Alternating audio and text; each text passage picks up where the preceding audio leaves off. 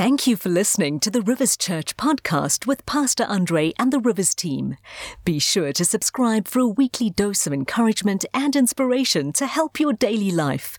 We pray that this message will help in whatever season of life you might be in. Now we're going to get to the Word today, and I want to take a moment to pray. You know, the Old Testament is so rich, and we're going to look at that today. And it's rich in analogies, and it says it was written afore for our instruction, so we can gain benefit from it. But come pray with me today. Let's open our hearts to the Word of God. Father, we pray that you would open our minds to the Scriptures. Even as Jesus opened the minds of the disciples to the Scriptures, open our minds that we might understand the Scriptures, not only for its historical content, but for its spiritual value and for its application to our lives today. Speak to us all as we watch this online message today. In Jesus' name I pray. Amen. Well, today I'm beginning a new series, and I've entitled it Living Through Devastating Times. Living through devastating times. We've all been through a very devastating season, and in fact, we're not through it yet. And to get through a devastating season takes certain skills and certain attitudes. You can't just carry on as normal. You need to have a certain disposition if you're going to get through it victoriously. The world has been devastated by COVID-19, and economies have been devastated, actually decimated. And they say South Africa's economy has shrunk by 7%. That is quite drastic. And Africa has been set back in its progress and growth by 30 years. That's how serious the situation is that we are in and what we've been living through. And there have been huge losses in business, in travel, in sport. Stadiums are empty, in jobs, and the airlines are taking major strain. Now, a lady called Kimberly Chris Caden, she's the communications officer for the World Health Organization. She said this in October 2020. She said the economic and social disruption caused by the pandemic is devastating. Tens of millions of people are at risk of falling into extreme poverty, while the number of undernourished people, currently estimated at nearly 690 million, could increase by another 132 million by the end of 2020. Millions of enterprises face an existential threat.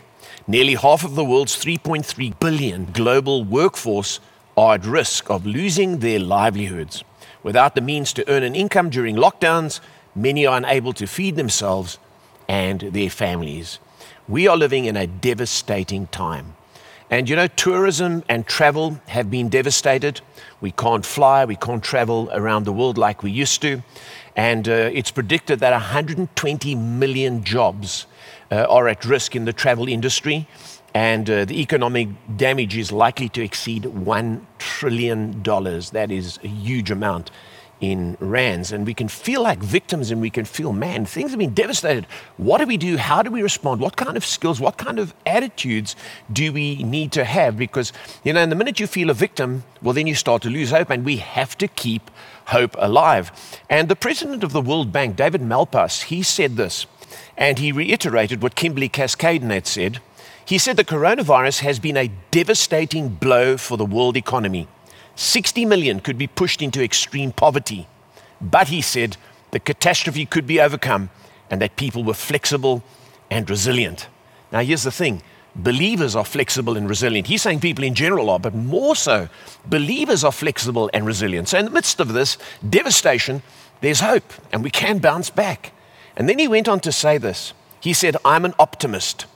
Over the long run, that human nature is strong and innovation is real. The world is moving fast and connectivity has never been higher, and so that gives hope for the future. How many of you know we don't need the World Bank to tell us that? We know that through Christ, no matter what devastation we face, we can live through it and we can overcome. So I now want to come to today's title, and I've entitled it Starting Again When All is Lost. You know, we've lived through a devastating time. There's been huge loss. And now we have to start again. And you know, the exact parallel of that is the flood of Noah in the scriptures. If you think of the flood of Noah and how everything was destroyed, people were destroyed, buildings were destroyed, Infrastructure was destroyed. The farms were destroyed, the roadways. There were boulders and rubble. Everything would have been washed away, and Noah would have come out of that and had to live through a devastating time. And we can learn lessons from what he did as we unpack the scriptures in just a moment.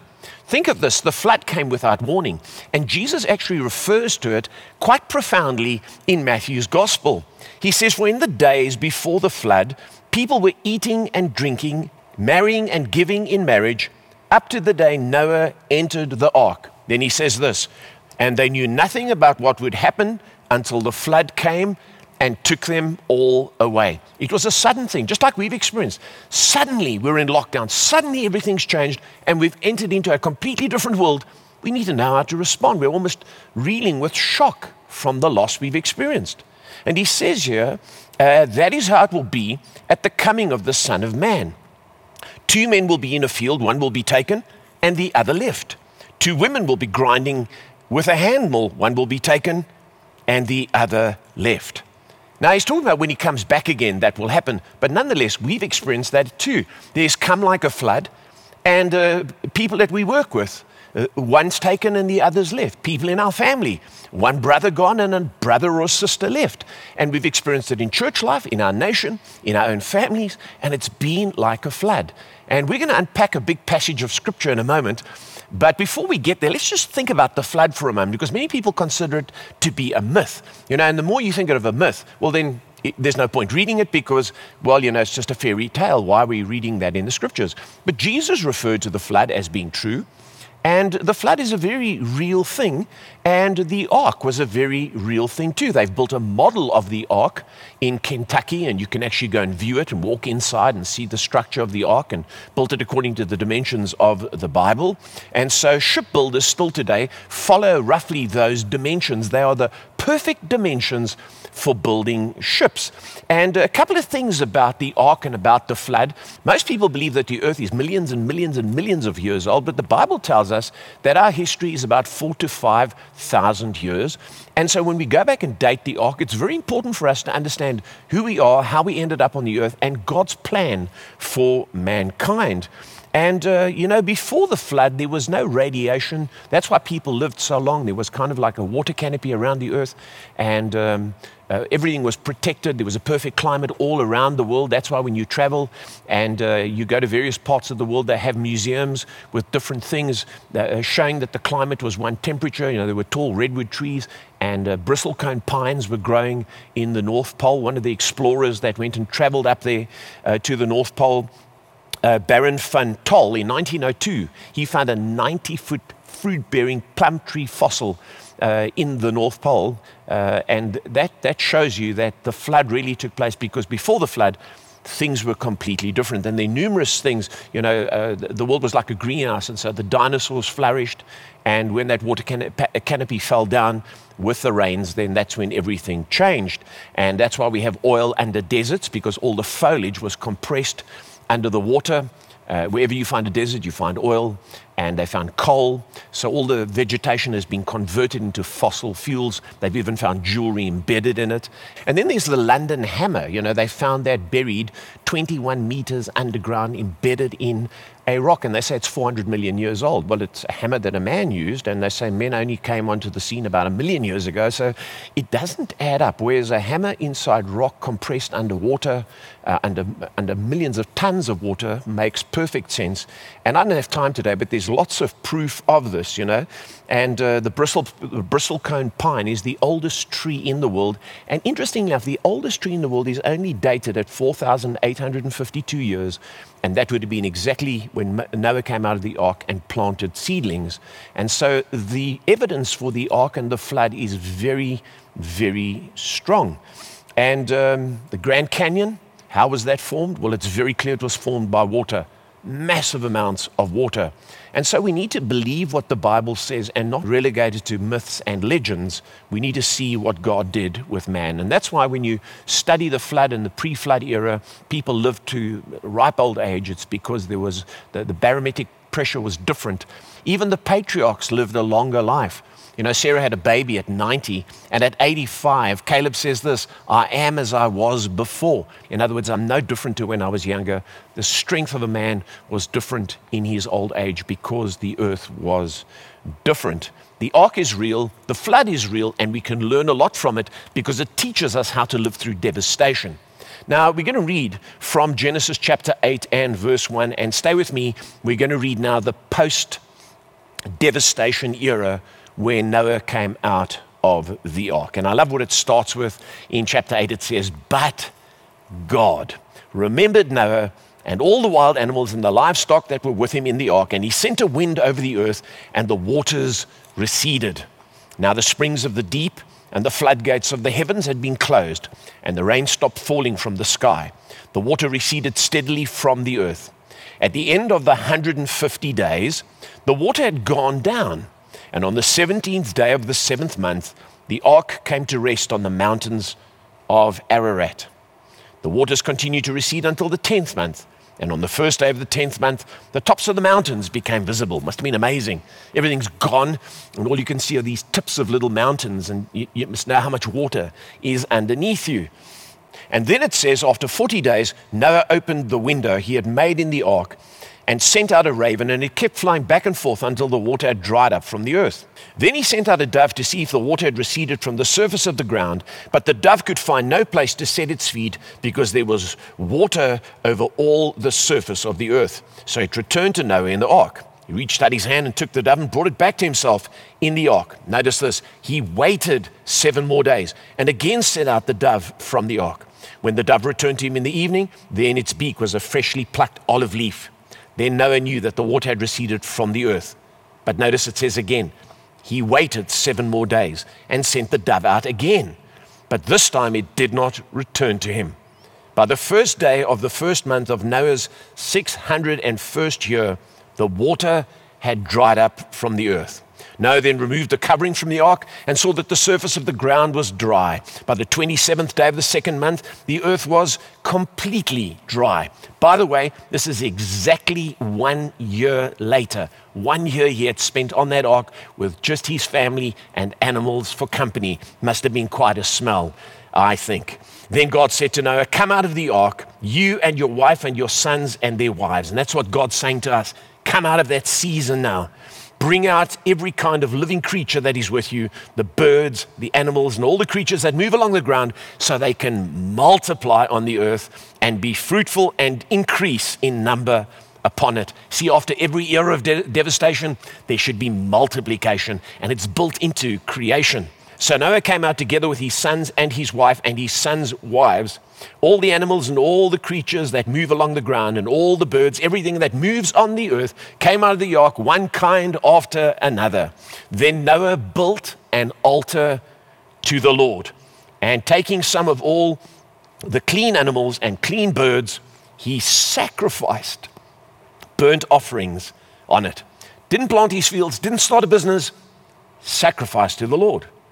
Verse 21, it says, the Lord smelled the pleasing aroma and said in his heart, never again will I curse the ground because of man, even though every inclination of his heart is evil from childhood. Take note of that. People say people are born good. No, they're not. From childhood, we have evil intent. That's why we need laws and commandments. We need God's word. We need God's spirit.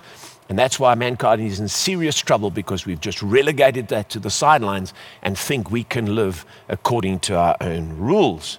And then God goes on to say, and never again will I destroy all living creatures as I have done. Now notice what he says. As long as the earth endures, seed time and harvest, cold and heat, summer and winter, day and night will never cease. Then in chapter 9, verse 1, just a couple more verses here. Then God blessed Noah and his sons, saying to them, be fruitful and increase in number and fill the earth. The fear and dread of you will fall upon all the beasts of the earth and all the birds of the air, upon every creature that moves upon the ground and upon all the fish of the sea. And they are given into your hands. Everything that lives and moves will be food for you. I know there's some people who say that we should be vegans and that God created us to be vegans, but it clearly says here that we can eat meat, and it's not wrong to eat meat. It's not a morally wrong thing to do. It nourishes us and is good for our diet. Just as I gave you the green plants, he says, I now give you everything. The King James Version here in verse 20 of chapter 9 says this, And Noah began to be a husbandman, in other words, a farmer. And he planted a vineyard. Notice it says he began to be. And he planted a vineyard, and when he drank some of its wine, he became drunk and lay uncovered inside his tent, this good, righteous man. And then verse 28, we skip down to, we're nearly done. After the flood, Noah lived 350 years. Altogether, Noah lived 950 years, and then he died. Well, when we read the story of the flood and the devastation that Noah came out onto, he was probably, if you like to say, left high and dry. And he had to start over again, and he had to make adjustments. He had to adapt himself. And it must have been a massive undertaking to clear the mess and the damage and to rebuild everything and to start from scratch with a home and a family and animals and domestication and farming and so on.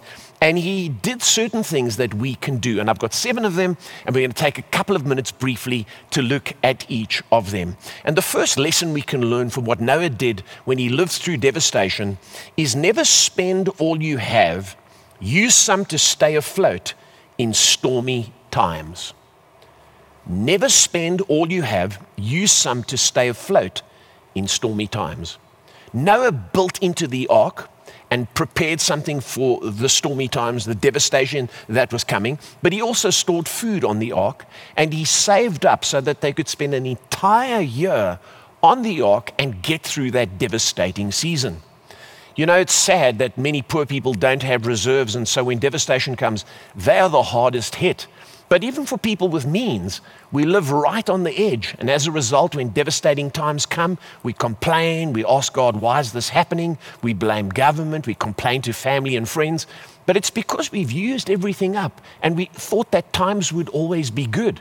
But the Bible warns that we will live through many devastating seasons, and we mustn't spend all we have. We must keep some to stay afloat in difficult times. Noah built both spiritually by building the ark for his protection, listening to God, but he also built materially by filling it and storing up in it enough to last him for a year. And there's a saying that goes like this. They say that when everyone's stocks went into liquidation, Noah stayed afloat. Isn't that the truth? He had something to sustain him in devastating times. And he invested his money in the kingdom, and he built into the ark, and he stored in the ark, and that's how he got through the difficult times. And I think the lesson we're learning from these difficult times is we need to both build spiritually into our lives, not just materially, but also we need to look after the material aspect and make sure we've got reserves should anything go wrong. It can happen in an instant, and it comes without warning. The second thing we learn is this: be patient and don't rush into the future.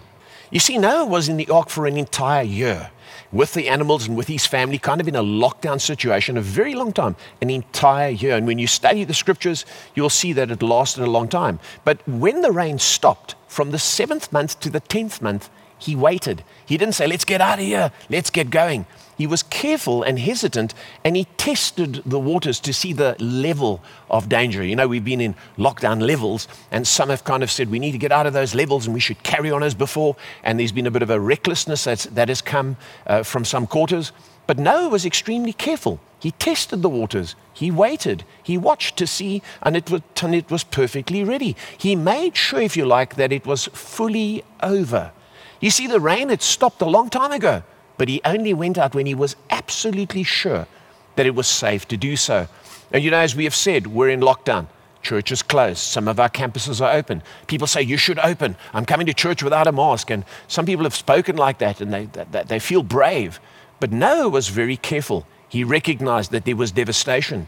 Maybe there was going to be pollution. Maybe there was going to be bodies lying around. I don't know, but God gave him a sense. You need to be careful. And then the Lord said to him, he heard the word of the Lord, come out now. And then he came out of the ark. And we need to follow the word of the Lord. We need to follow the authority of Scripture regarding obeying authority, as we've said. And we need to be people who are careful as we step forward and we go into a new season.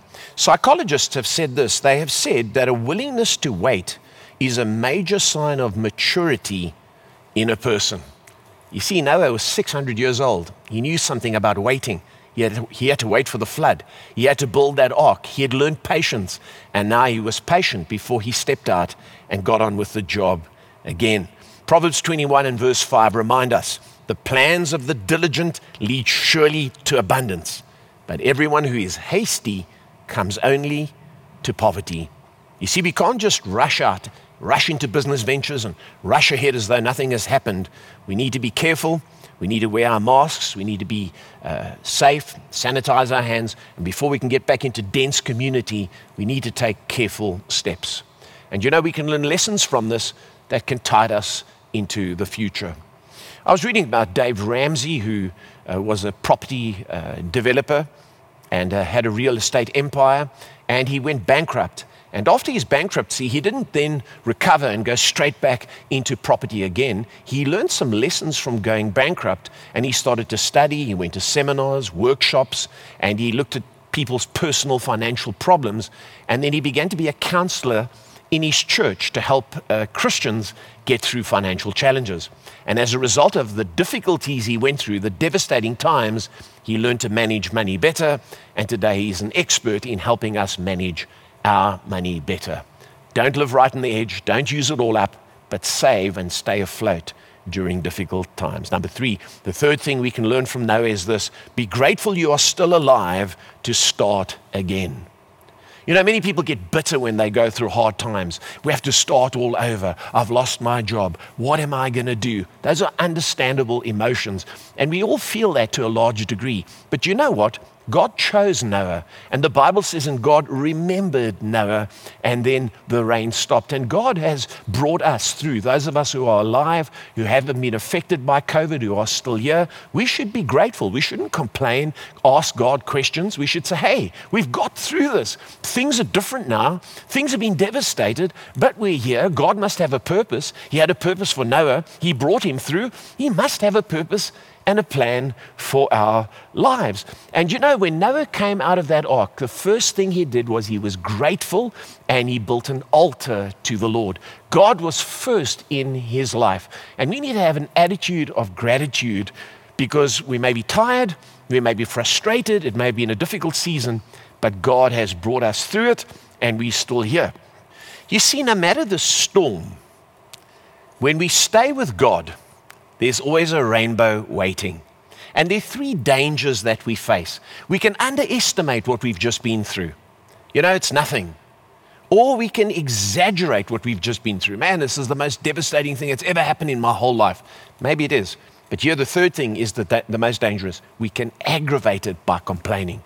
So we underestimate, then we exaggerate, but then we aggravate it by complaining and complaining. And we need to get past those things and say, no, I'm going to be grateful. I'm going to thank God that I'm alive. I've lost loved ones. I've lost friends. I've lost a job. I've lost income. Things are not the same. It's been a very challenging time for me emotionally, but I thank God that he's brought me through. You know, and God had brought Noah through for an entire year. He had enough provision on that ark to eat and stay alive. And if you're here today watching this broadcast, then you know that God has brought you through, and you need to be grateful to him for it. We mustn't look at what we've lost. We must look at what we still have. Years ago, Dr. Neil Chadwick said something interesting, and I want to read it to you. He says, if you have a roof over your head, food in the fridge, clothes to wear, a place to sleep, we are richer than 75% of the world.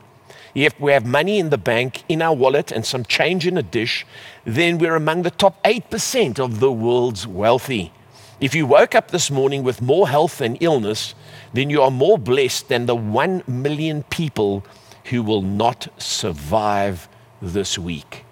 Gosh, we've got to be grateful. And Noah came out with a spirit of gratitude. It had been a devastating time, but he was grateful to God. And you need to be grateful to God that you're still alive, because when you're alive, you have opportunity. Let me remind you of what the psalmist says in Psalm 124. He says, if the Lord had not been on our side when people attacked us, they would have swallowed us alive when their anger fled against us. Watch this. The flood would have engulfed us. The torrent would have swept over us, would have swept us away. He uses terms there of water, of a flood. In other words, when hard times come, when things are against you, it can be like a flood. You can feel like you're drowning, but if you get through it and you bob up again, you need to be grateful. Remember Jonah when he found himself spat out of the whale and he found himself underwater, but suddenly God's grace had brought him out alive. He was negative and miserable later on, but right away he begins to give thanks. In Jonah chapter 2, he says, "But I, with shouts of grateful praise, will sacrifice to you. What I have vowed, I will make good. I will say, salvation comes from the Lord." And so Jonah is grateful. And when you come through something so difficult, there's massive disadvantages afterwards. There are huge disadvantages in our world right now because of COVID. Everything is different. And when Noah came out of the ark, everything was different. The barometric pressure had decreased, and it was a lot lower, 2.5 times lower than it was before the flood. But nonetheless, he was grateful. Even though he was in a completely different world, he was grateful. And hard times can make you grateful, they can teach you lessons, or they can make you bitter. Most of us would know the story of Florence Nightingale. She was born in London to a very wealthy family. But by the age of 31, where most people are well established in their lives, she was known to have said, "I can see nothing I desire other than death." She had no purpose for her life. She wasn't grateful for being alive, grateful for being in a wealthy family, being privileged. Then the Crimean War broke out, and she began to serve in the Crimean War as a nurse. And there she saw devastation and death. And she was grateful suddenly that she had life and that she had a purpose and she had a role to play. Then about 3 years later, she wrote documents in 1859 on how hospitals should be managed and run. And those benefits are still with us today in the hospitals that are around now. She had lost sight of her purpose and of her meaning, but after going through devastation and seeing devastation, she suddenly realized, man, I need to be grateful for life. And some of us, we don't realize the value of hard times. Hard times are there to teach you how wonderful the good times are, because we often take good times for granted. And I was thinking about this analogy the other day. When you make a mug out of clay, it stays clay until you put it in a furnace and you heat it white hot. Then suddenly it bakes and it turns into porcelain and it becomes hard and rigid and durable and usable.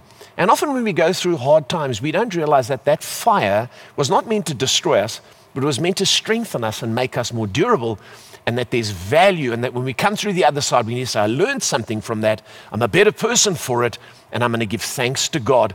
I'm not going to be bitter and behave like a victim.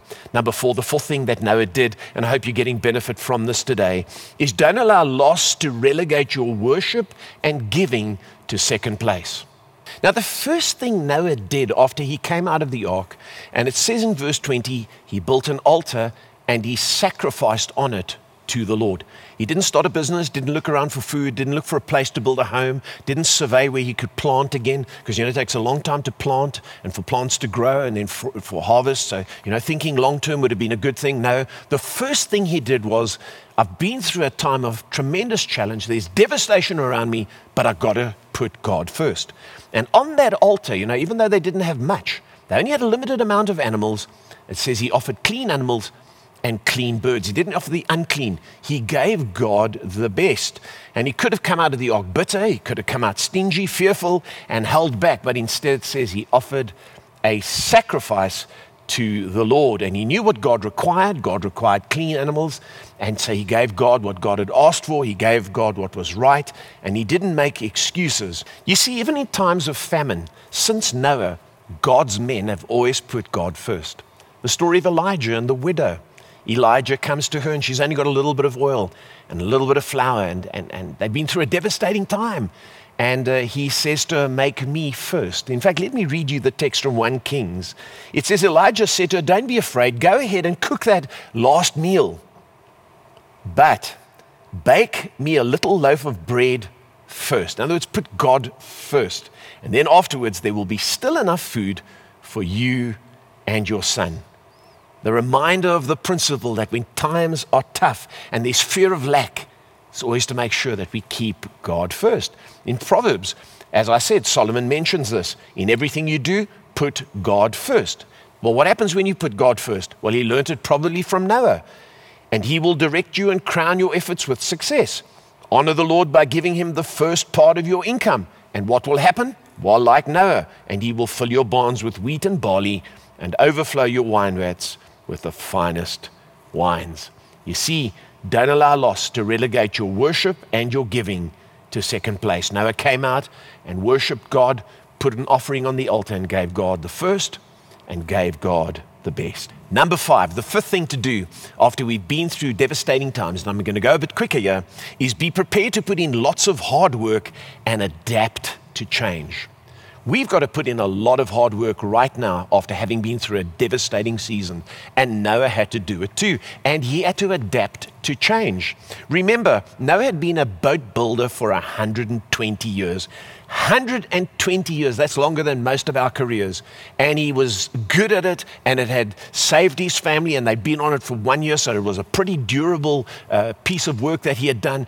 But now things were different, and he had to work again. He must have been weary. I've been building this huge thing with my family. Can't I just chill now?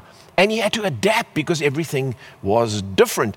And the Bible says that he came out, and as the King James says, he began to be a husbandman. In other words, he began to plant, and he planted vines and grapes and other crops. And so he had to completely change what he was doing before. And you know, we're living in a season where we might have to change.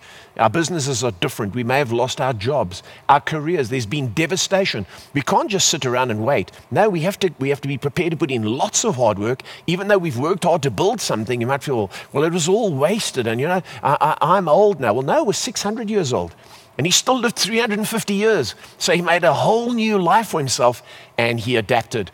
And you know, church, that's what he did. That's what we have to do. And many companies have done that. People have built companies up, and they've become prestige brands. And then suddenly it's all gone wrong, and they've had to adapt. Let me just mention 4 of them to you today. The Lego brand that we all know so well. You know, they did so well. In 2003, Lego found itself, after doing incredibly well, $800 million in debt. And their sales were down year on year by 30%. People were not buying as much Lego as they did in the previous years. And so they appointed a new CEO, a man called Vig Knudstorp. And he started by reducing the theme parks that Lego had built and getting out of things that were causing them loss, and also by producing less pieces of Lego because they began producing so many different varieties. He scaled it down to just the essentials, and then they also did something interesting. They did crowdsourcing, where they went to the public and said, come up with ideas, and if your idea sells, we'll give you 1% of the profits. Well, people began to write in and give them ideas, and Lego took off.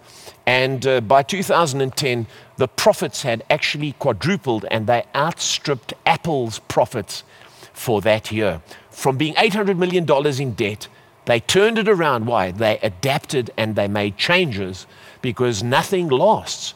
Here's another company, Marvel. They were once the king of comic books. Comics were selling and selling. Every child growing up, I remember having stacks of comics. But by the 1990s, a general collapse in comic book sales left them with a massive debt, and by 1996, Marvel filed for bankruptcy. Well, they appointed a new CEO, and he didn't focus on comics.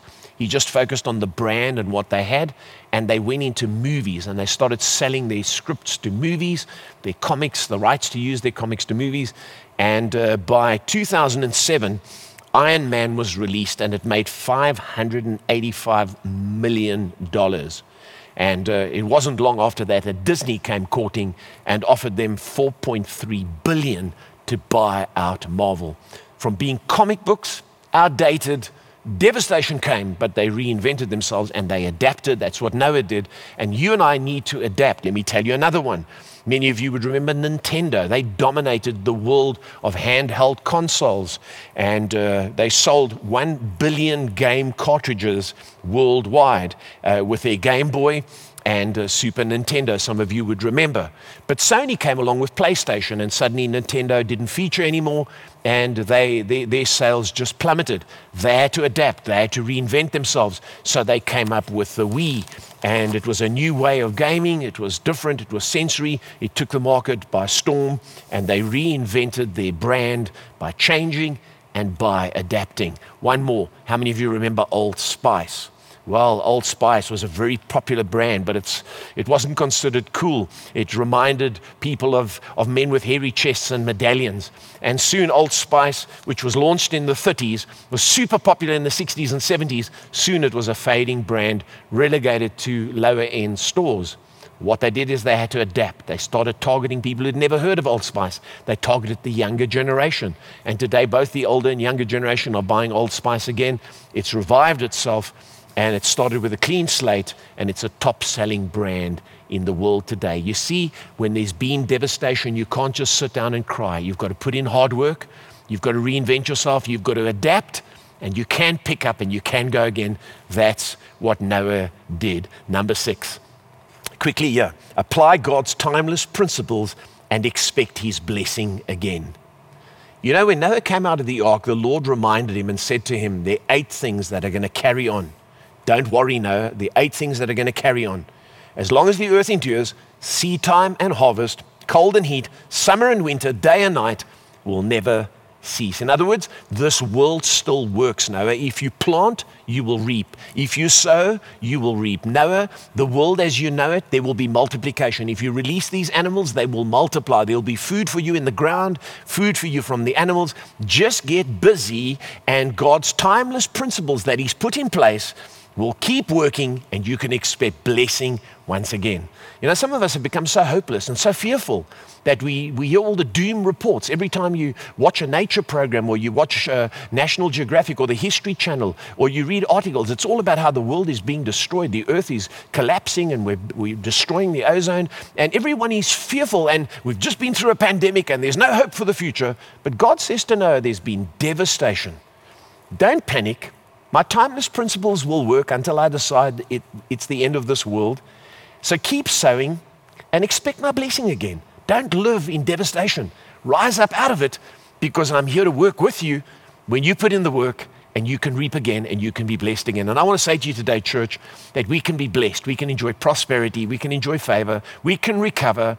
Hard times come and hard times go. Devastation comes and devastation goes. And often you have to start when all is lost, but we can do it because God is there to help us. And when you get on with it, don't sit around waiting. Number 7, don't be afraid to make mistakes. I'm nearly done here. But you know what? Many of us, when we've been through devastation, we are so afraid of doing anything else, because look what went wrong. Look how my life went wrong. I've been working to build a career and a business, and look how it's all gone wrong. And we can end up almost frozen, almost depleted of energy and motivation. But Noah got up and he started a brand new career. He planted vines. And guess what? This righteous man made a massive mistake. He didn't realize that the barometric pressure that had been around the earth, this kind of one climate and the pressure, that's why they lived long, it had suddenly been reduced. And so when you drank wine, you got drunk from it. And Noah planted vines, and he drank the produce, and he got drunk, and he lay in his tent uncovered. And Ham, one of his sons, came in and saw him naked, and went and called the brothers and showed them, look, our dad is naked, and pointed out his mistake. And the 2 brothers went in backwards and covered him up. And you know what? Today we live in a world where people make mistakes, and people consider it noble to uncover other people and expose them. I want to encourage you, when you see other people's faults, don't expose them. Don't uncover them. When you see your own faults, don't uncover them. Just get up again and go on. And despite the fact that Noah was righteous, he was a godly man, God saved him and his family, he still made mistakes. And that's the nature of life. Life is filled with devastation. It's filled with challenges, sickness, and mistakes. But we've got to go again and believe for prosperity, and believe that we can recover and we can make our world a better place. I want to encourage you, don't go along with the world and its negativity. Look to God despite our devastation, and let's bounce back with confidence and rebuild our world. We have to look at what we've got and use it to recover. That's exactly what Noah did. Before I pray with you today, I want to tell you an interesting story about someone who kept going no matter about making mistakes, no matter what he lost. A violinist by the name of Paganini, very well known during the 1800s, played to packed concert halls, was highly acclaimed and esteemed, has become extremely famous as one of the best violin players ever to have lived. And one night he played before a packed house, picked up his violin, and as he began to play, the first string on the violin broke, and the crowd gasped because they thought, oh dear, now this is a disaster.